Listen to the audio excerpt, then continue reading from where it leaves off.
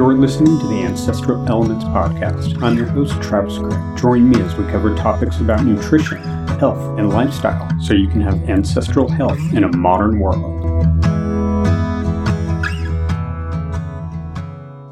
This episode is brought to you by Ancestral Elements Supplements. With the changing seasons and the gathering together around the holidays, make sure your immune system is built up and protected with the Bear Clover Tincture. It's now 30% off through the entire month of December, so if you're looking to keep you or your loved one's immunity protected this winter, check out the Bear Clover Tincture. Go to ancestralelements.com, navigate to the supplements page where you can find more information on the Bear Clover Tincture and colostrum and liver supplements. Now, here's the episode. Hi, and welcome back. This is episode 53 of the Ancestral Elements Podcast. Eating with Ego, the evolution of dietary dogma. All right, on this episode, I want to explore concepts around the ancestral implications of certain diets, whether it was through dietary restrictions or practices, not only from a health standpoint, but a social and community standpoint. It's really easy for us when we look at diets and food through a modern lens and outlook to correlate diet with health. But it's important to realize that not every diet began with the intention of health. The purpose wasn't for nutritional health or longevity. A lot of times, diets were created for social structure and social separation in some cases. And I'm going to give some kind of historical context to this. But this idea that a lot of times the very foundations of quote-unquote diets or dietary practices don't have foundations in health. And being that a lot of these, especially historical dietary practices and guidelines, were rooted in more social and community-based intentions, it can lead to unintended downstream effects. And I'll get into more of this later on in the episode, but a lot of times especially when you do really restrictive diets, it can lead to very significant genetic consequences generations down the line. Okay, so I want to start out by taking you guys back to church. If we go back to the Old Testament, to the third book, which is Leviticus, Moses and leaders of that time period started laying out dietary laws for the Jewish people. And this is where kosher or halal dietary guidelines come from. They come from these Jewish laws that were documented in Leviticus. And to give you guys some context around why these dietary laws were created to begin with, it wasn't necessarily for the health of the Jewish people. See, the Jewish people of that time period were just coming out of slavery. In the book of Exodus, that's a book about a people that were enslaved and breaking free from that slavery. And so by the time you get into Leviticus, you've caught up to a people group that have been freed for 40 or 50 years, something like that. No one really knows for sure, but that's a general kind of time frame. So this is a community that has to set themselves apart from their kind of slavery past. And one of the ways in which they do this is through food and dietary guidelines. You have to remember that this was a people group that felt that they had a birthright, that they were a special group. And in order to set themselves apart, they couldn't act like everybody else acted. Meaning Leviticus specifically is a book about social construction, social order, constructing social order around community, around this specific Jewish community. It's about laying out these laws and social orders to separate from the Gentiles. So you have the Jews and the Gentiles. And so these food laws kind of encapsulate that, because the moment you start separating yourself from people through the use of food, it's something that people can really grab onto, because everybody eats food. And so if you can set up a social order around specific foods that are quote unquote unclean or unfit to eat, then people can really relate to that. They can understand that very contextually and very tangibly. And this is what is laid out in Leviticus. Obviously, this took years and years to lay out. It didn't happen all at once. And it was a gradual process of kind of layering laws upon laws. These were actual laws. if you broke these kosher laws, then you could be fined or imprisoned. And really, you would be kind of ostracized from the community because you would be considered then unclean. And these laws got pretty extreme. You couldn't even go into the household of a Gentile if you were Jewish. You weren't allowed in there. You would be breaking the law and you could be sentenced to prison. So these laws weren't about health, especially when you're thinking about their dietary restrictions and laws and guidelines. It wasn't about health. It was about separating themselves from the people that enslaved them, which really makes total sense. I mean, I think anybody could kind of draw that logical conclusion that, man, we don't want to be just known as kind of an enslaved people group that got free. We want to establish our own identity, our own principles. That was the mission. And I think that's totally legitimate. There's nothing wrong with that. And there's definitely nothing really wrong with, sticking to kosher principles. There's some great principles in there. And whether they knew it or not at the time, these dietary principles and guidelines were not only going to shift them on a kind of socioeconomic level, but a genetic level. And we'll dive into more of that later on. But it's an important thing to realize that this started out as a social kind of economic putting your foot down, but it led to significant genetic changes for the Jewish people. So when thinking about kosher, we often think about, not eating pork, which is one example. So any animal that had split hooves or didn't chew a cud, so it wasn't a ruminant animal, didn't have multiple stomachs to ruminate plant material, was considered unclean. Now, it's been theorized that pork specifically was considered unclean because it could potentially cause trichinosis. Whether or not that's true, it's up for debate. It could be the case, but there was a lot of other animals that were kind of off the table. Any swarming types of animals, so insects especially with multiple legs, were off the table, except, interestingly enough, crickets and grasshoppers, which at the time were massively abundant. And I think if farming went awry, they were foods that people could turn to for extra nutrition and protein. So interestingly enough, those were left on the table. Anything that crawled on its stomach or slithered was off the table. And I won't get into kind of all the nitty-gritty details on this. There's a lot of butchering practices that also kind of regulated that you must bleed animals out. You can't drink the blood of animals, which was a very common practice back then. So things of that nature. And if you want to go through all these, check out Leviticus and you can get all the dietary guidelines that they had laid out. So all this to be said, this was to set them apart socially, communally, which is what a lot of diets do.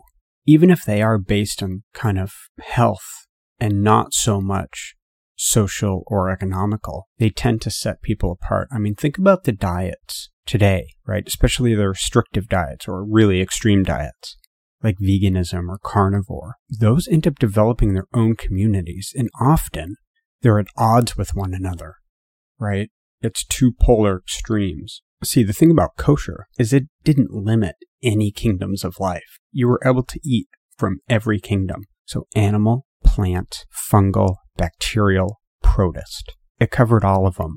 What it did limit was certain species within those kingdoms. It was actually a lot more balanced than the extreme diets we see today. But this, carried out generation after generation, led to epigenetic and genetic changes within the Jewish people. And you still see it today. If you measure the microbiome of Jewish people versus non-Jewish population, it's vastly different. And Jewish people tend to have their own genetic diseases. And often this is associated back to Leviticus with these dietary rules and guidelines. And so there is a generational shift as far as genes and epigenetics goes for the Jewish people as a consequence of this social kind of dietary separation that they chose to do, that nobody could have seen back in the days of Leviticus. And it's important to realize that now, in this day and age, most non-Orthodox Jews don't follow all the dietary guidelines that were laid out in Leviticus. Most abstain from, pork and certain foods, but a lot of it is way more flexible than it used to be. Now, some Jewish people still do practice all those very rigid laws, and they actually have more genetic disease than the Jewish people that are a little more flexible with their dietary guidelines, which is an interesting thing to kind of look at. Now, if you flash forward to the book of Acts, which is the New Testament, an interesting thing kind of happened.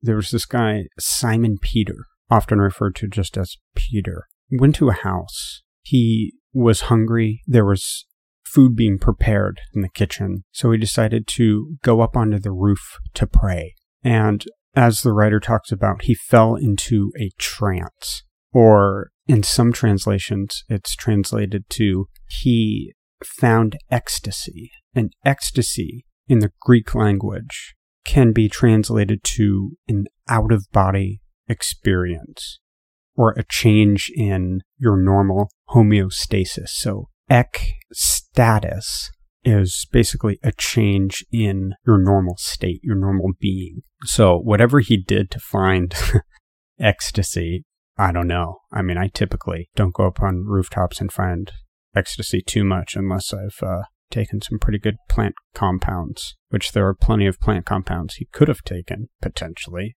The writer didn't let us in on if he had any kind of pre-prayer preparation. Or maybe he was just extremely hungry and tired. I mean, you can get into some pretty weird states if you've fasted for a long, long time.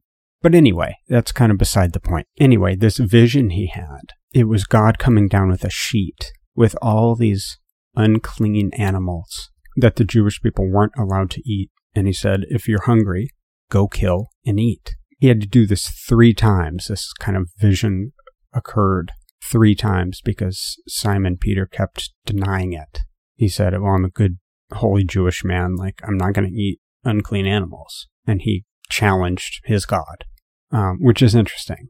Eventually, he accepted this. And basically, at the end of the scripture, he ends up going into a non-Jewish household. He crosses the threshold into a Gentile's household. And he sees people sitting around, gathering in community. And he says, the law forbids me to be here. I'm not supposed to be here. And you know that I can get in trouble for doing this. Like, he was still kind of grappling with this idea that he can eat these unclean things and that he can associate with Gentiles. So in other words, what I'm getting at is it was a break in his kind of consciousness that took him out of the social order, took him out of the social structure. He himself, at least Simon Peter as the individual, got to a place in his life where the social order no longer was serving him. And whether it was food that got him out of that, we don't really know, but it could have been. What I'm saying is food can get you into social orders, social dogmas. It can wrap you up in kind of an insulating, restrictive paradigm. And food can be expansive. It can be ecstatic and open up the world to you, depending on how you're viewing it. Are you picking up what I'm putting down? Is this making sense? So food put him in a restrictive paradigm, and his hunger for change, his hunger to expand his community, to expand his worldview, got him out of that. And whether it was food that did it or plant medicines that did it, we'll never really know. But food has the power to impact social order and community. Food is extremely intimate and powerful because everybody eats, right? Everybody understands you need food. And that is a really easy way to set yourself apart or to broaden your horizons with a larger community. So you either segregate or you integrate when it comes to food. I mean, obviously there's variation, but that tends to be the extreme, segregation or massive integration. You either get restrictive with your diets or you remain really balanced with your diet. So with the story of Simon Peter on the rooftop, finding ecstasy, escaping his normal state of being, it opened up his worldview on food and who he could socially associate with. But even he was kind of confused by the experience. It clearly took him some time to kind of integrate those ideas that he had in his altered consciousness into his body and into his way of being. That's the thing. Anytime you have disruption of environment like that, whether it's internal or external in the larger socioeconomic environment, it's going to take time to integrate. And you can have some kind of weird ideas that come out of that. There can be a lot of creativity and great ideas that come out of a disruption of environment like that, but a lot of weird ideas. And so the job for you as the individual when looking at the nutrition landscape is to be able to put it back into context. You need to put the nutritional landscape into an ancestral context that's rooted in your biology and in the real world, in ecology.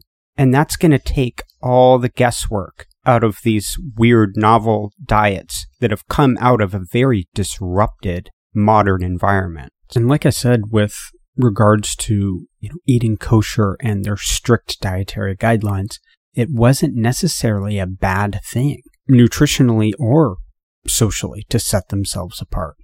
I think for that time period, it accomplished exactly what they were hoping it was going to accomplish. But there gets to a point where you outgrow the form that you've been working in. Just like a plant outgrows its pot, right? You get root bound if you stay within the same structure for too long. It doesn't allow you to grow. And so being able to let go of your dogma when it no longer serves either you or generationally down the line is the key to all of this. In other words, if the diet that you're eating only serves you in your lifetime and has detrimental, deleterious effects to your kids or grandkids or generations down the line, then that is not a sustainable diet. That's a diet where you're eating with ego. You're only centered on yourself. You're only looking at your own health and not considering long-term effects. It's ego is what it is, not health. I don't think any parent would choose to be eating a diet that they knew would cause harm in either their children or grandchildren. But yet it's happening all around us every single day. And that's largely not down to the individual and their choices. I mean, it certainly is an individual choice because no one can tell you what food to put in your body. But these diets are socially constructed more so than they are health constructed. And the long-term health implications of these socially designed diets aren't considered very often. You basically have two choices when thinking about an overall diet that you're going to consume. You can either be individually fed and take care of your own needs and choose to not think about the long-term generational consequences of that diet, or you can be generationally fed and provide longevity through the generations and set the future generations up for success, as well as your individual needs in the present moment. These extreme diets that we're doing right now in the population, whether it's vegan or carnivore, those are the two probably most extreme. There are some other ones, but those are good examples. We don't know the generational impacts of those diets. As a matter of fact, when it comes to vegan, there's been many studies to show deleterious effects generationally, meaning children fed a vegan diet don't grow as well and develop as well, neurologically, anatomically. So that's a diet that is focused more in the ego than in sustainability through the generations. And same thing could be said for carnivore. That's a diet that's focused more in the ego than sustaining generational health. Now, both of these diets could potentially sustain generational health, because if you fix your health with an extreme diet, that's totally fine. But eventually, an extreme diet is like that pot-bound plant. It doesn't allow for growth or sustainability. You'll outgrow that dogmatic dietary approach. That's what extreme diets are. They're dogmatic dietary approaches. And if you can't get out of that, then it's going to have harmful effects for you and future generations. Do you see what I'm getting at? You have to be able to move past these ego-driven dietary dogmas that are so easy to fall into because there's industry developed around them now. Not necessarily laws like there was in Leviticus. We're not going to get thrown in jail if we're eating meat, if you're vegan, or eating vegetables if you're carnivore, right? But there's social implications. You'll be ostracized from the vegan community if you start touting the benefits of animal food. And same thing goes for an extreme diet like carnivore. If you start touting the wonderful benefits of fungi and plants, which there are many, you'll be kind of laughed at. And, people just say they're toxic and you shouldn't be eating them. So ultimately, structure can be a great thing to kind of jumpstart the process of exploration. It can give you a guide, right? Just like a foundation of a house gives you a footprint to build on. So can these types of dietary guidelines. But you can't become so dogmatic in them and entrenched in them that you can't move past them. And that's really kind of what we're seeing today. It's either blatant disregard for diet, or a lot of times it's extreme in its approach. And those things don't serve either typically the individual health for long term, or especially the generational health. If you can heal some specific problems on an extreme diet, I'm all for it. And that's what they should be used for. They should be used as a reset to kind of help your body get rid of and heal whatever is going on. And in that instance, they're great, right? Just like a kosher diet being a separation of identity and kind of social order was a great thing for the Jewish people. There can be great use of a vegan or carnivore diet or keto or Predican diet or Atkins or whatever label you want to put on it. There's good intent there, but it's got to be used wisely, and you can't live by it and die by it because ultimately it's not going to work. It's not sustainable, not generationally. We need to be thinking about generational health and feeding our bodies for future generations. That's where your diet should come from. That's the starting point. That's your foundation, which is why I'm always advocating for a broad kingdom diet. So eating all 5 kingdoms, as many species as you can fit in. That's going to set you up for individual health and generational health. But you have to think about these things when thinking about food and dietary choices and preferences. If you don't, if you're getting dietary advice that hasn't considered these things, it's bad advice. And it will lead to epigenetic and genetic changes within the community. And you see that with the kosher diet. Jewish people have very high rates of certain genetic and epigenetic diseases directly related to their microbiome. See, when we talk about the microbiome, which is all the species that are inside your gut, so your bacterial species, your fungi species, your archaea species, your protist species, your viral species, all of those things help break down food into metabolites to be used as cellular energy for your body. And the moment you start limiting entire kingdoms of food or species of food, you start degrading the microbiome. And it might be fine for a generation or 2 or even 3, but when you start stacking up deficiencies in the microbiota generationally with many, many generations, then it can start changing the genetics of that people group. And that's what you see in certain Jewish populations where they've remained kosher. There's distinct genetic mutations that have occurred as a result of eating kosher. Things like PKU, which is a phenylalanine amino acid imbalance that can cause things like anemia, and it can cause mental instability. It's often diagnosed in infants. They have to be really careful about the amino acids they're getting in because they're lacking the enzymes. And as I've talked about in many other episodes, enzyme regulation starts in the gut.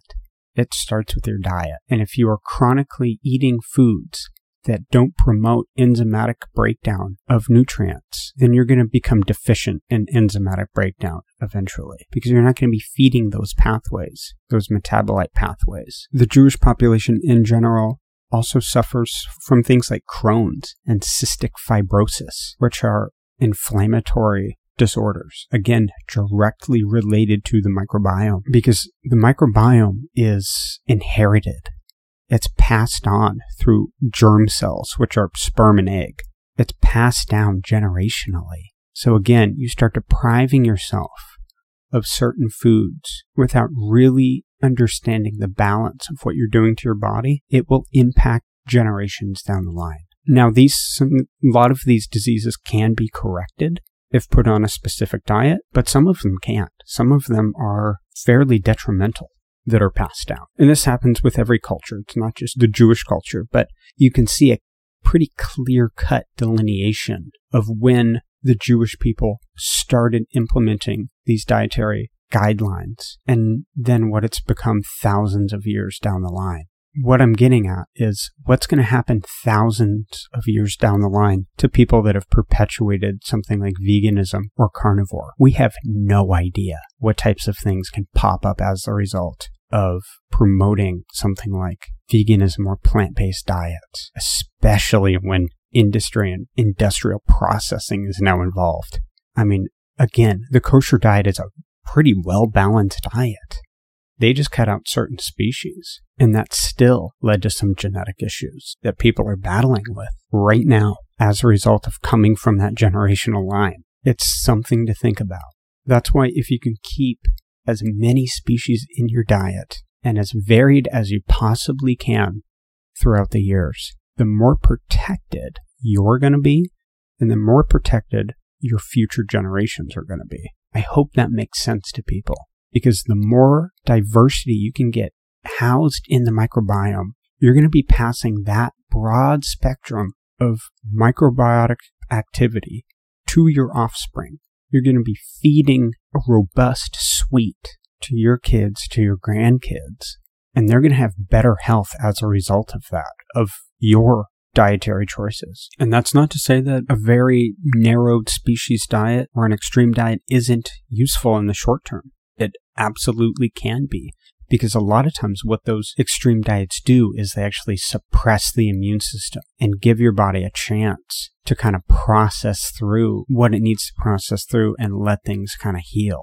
But staying rigid in that isn't good for your overall immune system and overall cellular health, which then tends to degrade your genetics, degrade things like your methylation pathways and acetylation pathways. And it essentially leads to chronic inflammation passed down generationally. And that's exactly what we see through a lot of the Jewish population. Chronic inflammation being passed down via the histamine pathways. So you get clinical symptoms like Crohn's, which is inflammatory bowel disease, or things like cystic fibrosis, which develop on the lungs or the intestines. Right? These high inflammatory diseases being genetically passed down, predisposition to these genetic diseases. A lot of that results in changes in the histone proteins that change the way your DNA and RNA and that whole kind of transcription process and the way things multiply and divide and the way amino acids get synthesized into proteins. If that gets dysregulated through diet and environment, then it'll turn into genetic disease. That's what genetic disease is. It's a dysregulation of epigenetics, of these methylation and acetylation and phosphorylation pathways that we get from our food that we're taking in, which, clinically kind of can be seen as a lot of times inflammation, because that's how the body kind of responds to that. It's a histamine pathway. That's kind of our main detox pathway and main really nutrient pathway that everything kind of filters through. It's actually an ancient kind of bacterial pathway, an enzymatic pathway. It's called a histidine pathway. And if that gets messed up, you can see how digestion and metabolism through the microbiome gets very dysregulated. And so a lot of times a disruption in that pathway will result in kind of just chronic underlying inflammation. And that's what we're seeing primarily clinically through the population, is a lot of people have chronic inflammation and organ systems and cells aren't operating optimally. If your body isn't operating optimally, it's going to hinder reproduction and it's going to hinder those germ cell lines when a sperm and egg meet. I mean, you can only pass down epigenetic and genetic information that you have, that your body is regularly patterned in using. That's what you're going to pass down. And so if you're eating a diet that doesn't promote healthy genetics, that doesn't promote longevity through generations, that get passed down from your metabolism, from the metabolite breakdown that your cells and body use, you're going to have detrimental effects. And that's what we see with a lot of diets. A lot of diets are just focused on individual health. A lot of times just, weeks. People will get on a diet for 30 days and expect to have some long-term result. It's ridiculous. It makes no sense. That's a crutch. And really, it's a crock more than anything. It's a joke. I mean, it really is. Because people aren't thinking long-term. They're thinking about individual needs, and what's good for me must be good for you. But that's not true. People need to think in larger terms. And that's a hard thing to explain to people and have them really understand, And if you've had your kids, if you're done raising a family, and then, man, what an opportunity to teach the younger generation, whether it's your kids or grandkids or great-grandkids. Learning this stuff is always useful, independent of life stage and age. It's always going to be beneficial.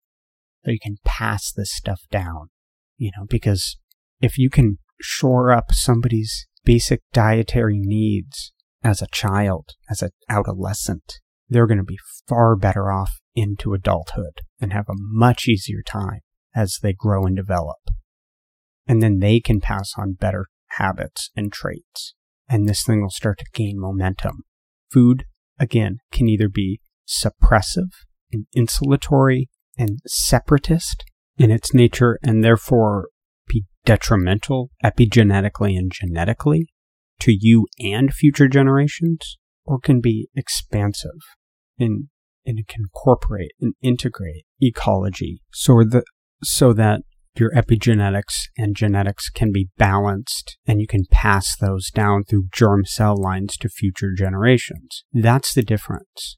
So, all of this to be said, there are always going to be long-term unforeseen consequences as the result of your own specific dietary choices. You can choose to make that as good as you can, or you can choose to ignore it completely, and it's a roll of the dice.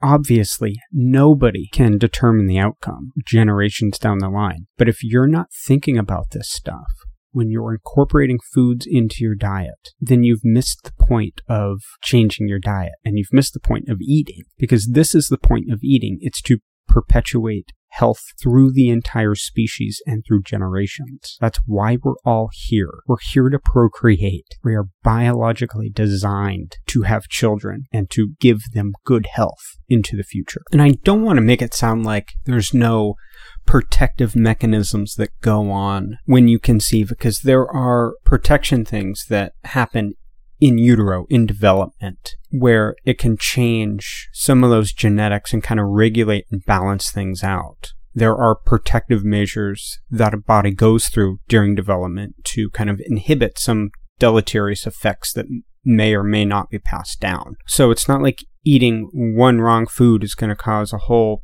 landslide of issues. That's not what I'm saying. What I'm saying is you need to be cognizant about the food that you're putting in your body potentially affecting generations down the line. And we're starting to see a breakdown of this. And we're getting weird diets that are misaligned with that mentality. And that don't make sense anymore. We've gotten very egotistical when it comes to our food, and it comes to our diets, and our eating patterns and behavior. And it's time to rethink this. So the more you can think about feeding yourself for the generations, the better off you're going to be. And the way you get there is through a balanced 5-kingdom diet where you're eating all kingdoms of life, and you're getting a lot of varied species within those kingdoms. And, I've talked about this a lot in the past 52 episodes. So if you're confused by any of this, or this is the first episode you've listened to, go back and you'll be able to pick up on what I'm talking about here. But this is how you do it. And this is why I've kind of curated this dietary approach. It was curated not only for you as an individual to bring you health, but it was curated to support generational health. That's the whole point of this. This is where ancestral eating meets nutritional genomics. This is the whole point, right? Ancestral eating on its own, I don't even really know what that means. Like, people ate differently all around the world. Sometimes it ended up being really good for generational health, and sometimes it didn't end up being good at all. Sometimes it was very destructive and very unhealthy. But without the generational and genetics piece, it falls flat.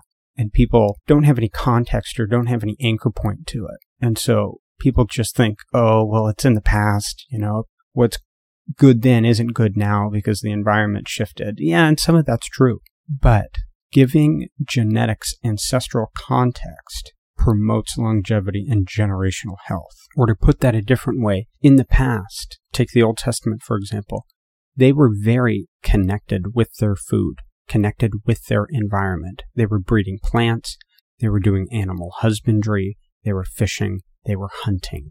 They understood the relationship between food and how it made them feel, and how it either helped or hindered future generations. This was understood.